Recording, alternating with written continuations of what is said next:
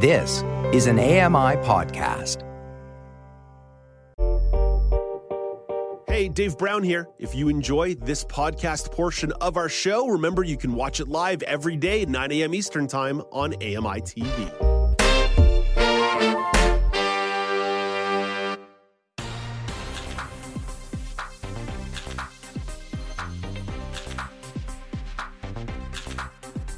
Welcome back. It's Now with Dave Brown on AMI TV. It's Friday, which means the weekly news panel gets together. Welcoming into the show, the panelists, Joeita, Gupta, and Michelle McQuigge. Hello, Joeita.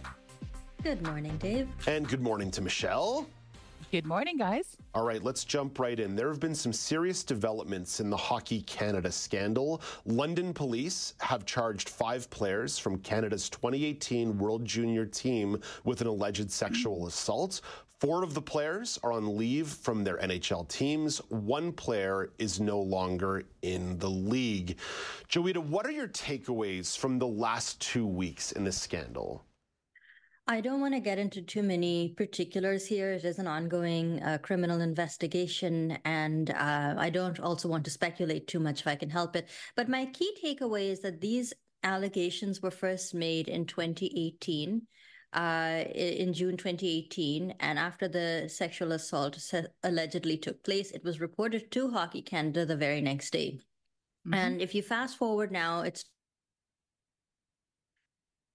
2024. And we're still talking about this. And I think my key takeaway really is about how these situations get handled by institutions, whether it's, a hockey league or, we've had other scandals at colleges and universities where there's a real impetus to try and deal with these things internally. And in so doing, when we have, it's a bit like the fox watching the hen house. So I don't know if we really get any satisfactory resolutions rather than just having gone to the police right away and had that criminal investigation. It is possible that even if there would have been some reputational damage to the institution, what we're seeing right now is some 6 years on or 5 years on, this incident continues to cast a long shadow. Obviously, it's hard for the victim and difficult for the victim. There's no denying that. But also, in all fairness, it's hard on the people who've been accused because no one is really because no one is really seeing a clear end to this. And there have been, broader repercussions for Hockey Canada, which I think we might get a chance to talk about later. But I think my key takeaway really is it's better to just handle these things in the way that they were always meant to be handled, which is, by involving the police and by conducting a thorough criminal investigation. Because right now, what you're looking at is a situation where no one is happy, and this thing has been dragged on far too long. 6 years is really quite a long time. Yeah, an important piece of context here. Based on backlogs in the Ontario court system, it's estimated that this case will not even go to court until 2026, a ways away down the road. And considering the alleged assault took place in 2018, Michelle, I also am struck by just the timeline nature of this. The fact that the London police investigated this once before, and let it go, and that Hockey Canada was involved in their own internal operations in regards to trying to get settlements and non-disclosure agreements. I just feel for a victim who might have to wait 9 or 10 years to get justice. We are all very much on the same page because it was similar aspects that jumped out at me, specifically the police part. I'm glad you raised that, Dave, because that really jumped out at me too. This is a case where, according to all the reporting that's been done so far, and of course we know that there's still a lot of facts that will need to come out through the criminal process, but from all we've heard, the victim did report the alleged assault the very next day. She followed all the timelines that one is supposed to follow when reporting an incident or allegations of this nature. The police investigated it and no charges were laid. It was only last summer, when the scandal was at full boil, that the police decided to reopen the investigation. So that's kind of what jumped out at me as well, and bear in mind, this was all in 2018. We were months removed from the Me Too movement from the start of it. So this was really top of mind at the time. And even so, we saw this sort of complaint handled in what I would best describe as the old school way of, okay, well, nothing was found, nothing was done. Lo and behold, they reopened the investigation, and all of a sudden they're in position to charge 5 people. There are questions that are raised about the kind of investigation that took place and the processes that are followed. So like both of you, I'm thinking a lot about process and transparency. That's the other piece of it too, is that there's all kinds of investigations, none of which have been released, whether it's from Hockey Canada or the NHL itself, all kinds of probes that are all kind of still in the wind, and we don't have much information about it. So like you guys, I circle around transparency and disclosure and process right now. And some of the implications is where we can do a bit of speculation here. Again, I want to be respectful because this is very much a human story, but there are institutional implications, whether it be to Hockey Canada, the National Hockey League, or even hockey culture more broadly. One of the things I've been struck by this week is a lot of silence from Hockey Canada, even with the board changeover. And what I will say is probably an earnest, good faith attempt to try and change the way the institution operates. Joeita, I am a little shocked by the silence this week from Hockey Canada. Yeah, the silence is very telling, especially when you think about what happened. So I want to say some 18 to 20 months ago, where we had the announcement from the federal government where they were pulling funding from Hockey Canada until this was adequately addressed. If you remember, they subsequently restored funding to Hockey Canada in last April with the proviso that they would address the culture of silence, the trivialization of sexual assault, and really address the culture around a safe sport.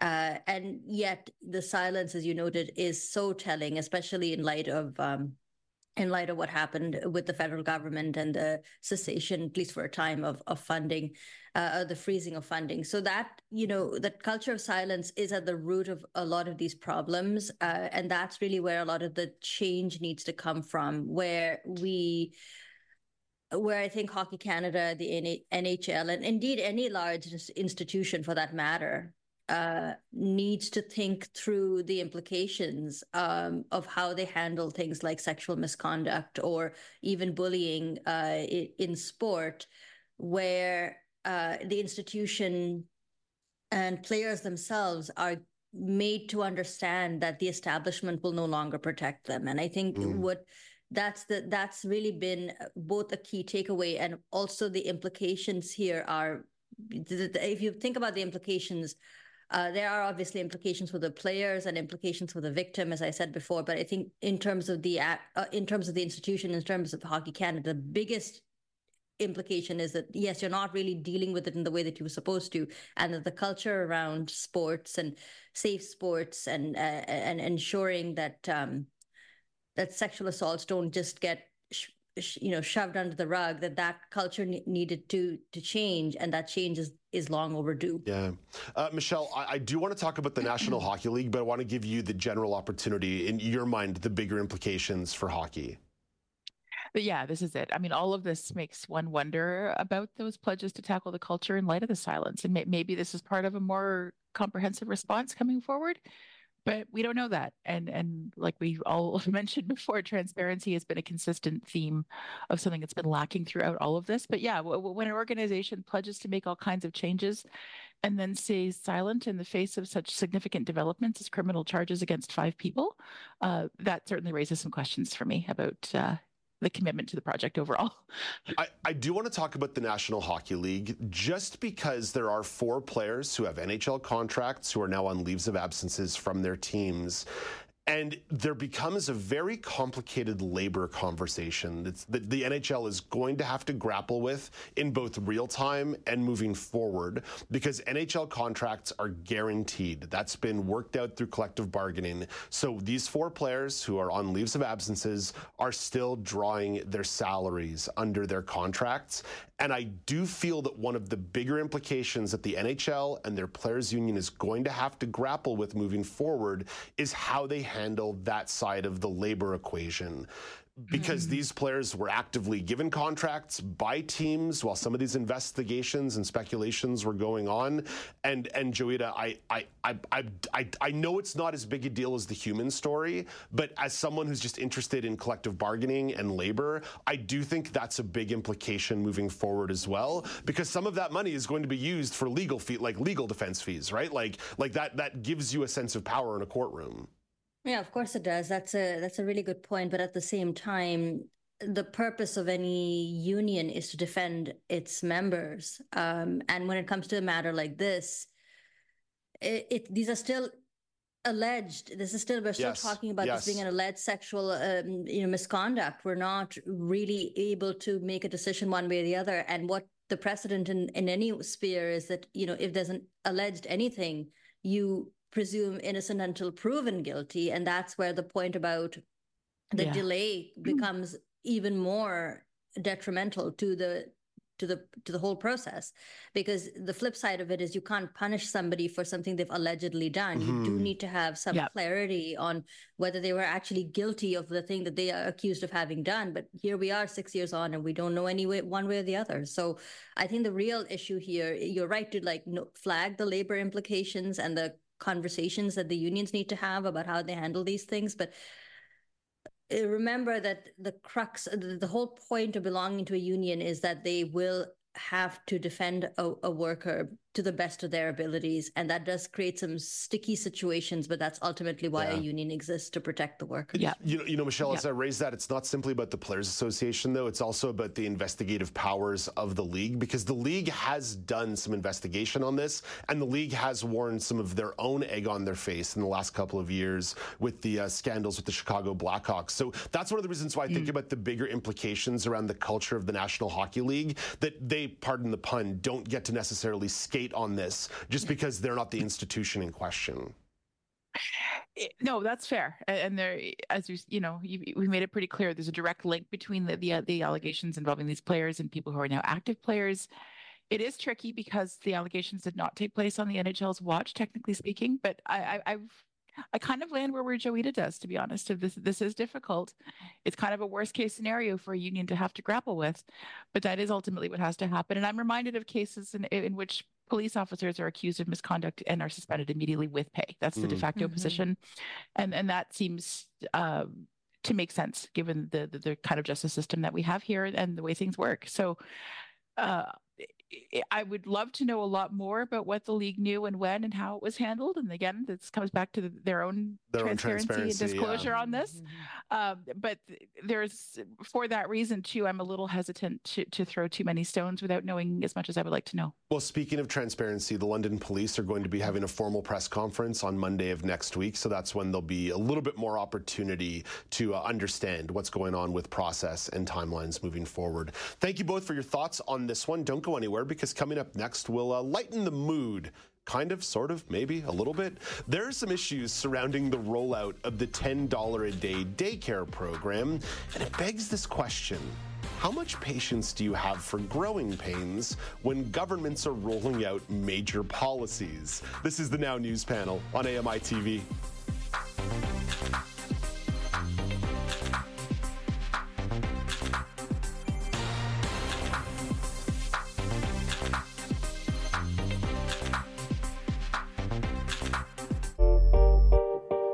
Hey, Dave Brown here. If you enjoy this podcast portion of our show, remember you can watch it live every day at 9 a.m. Eastern Time on AMI TV.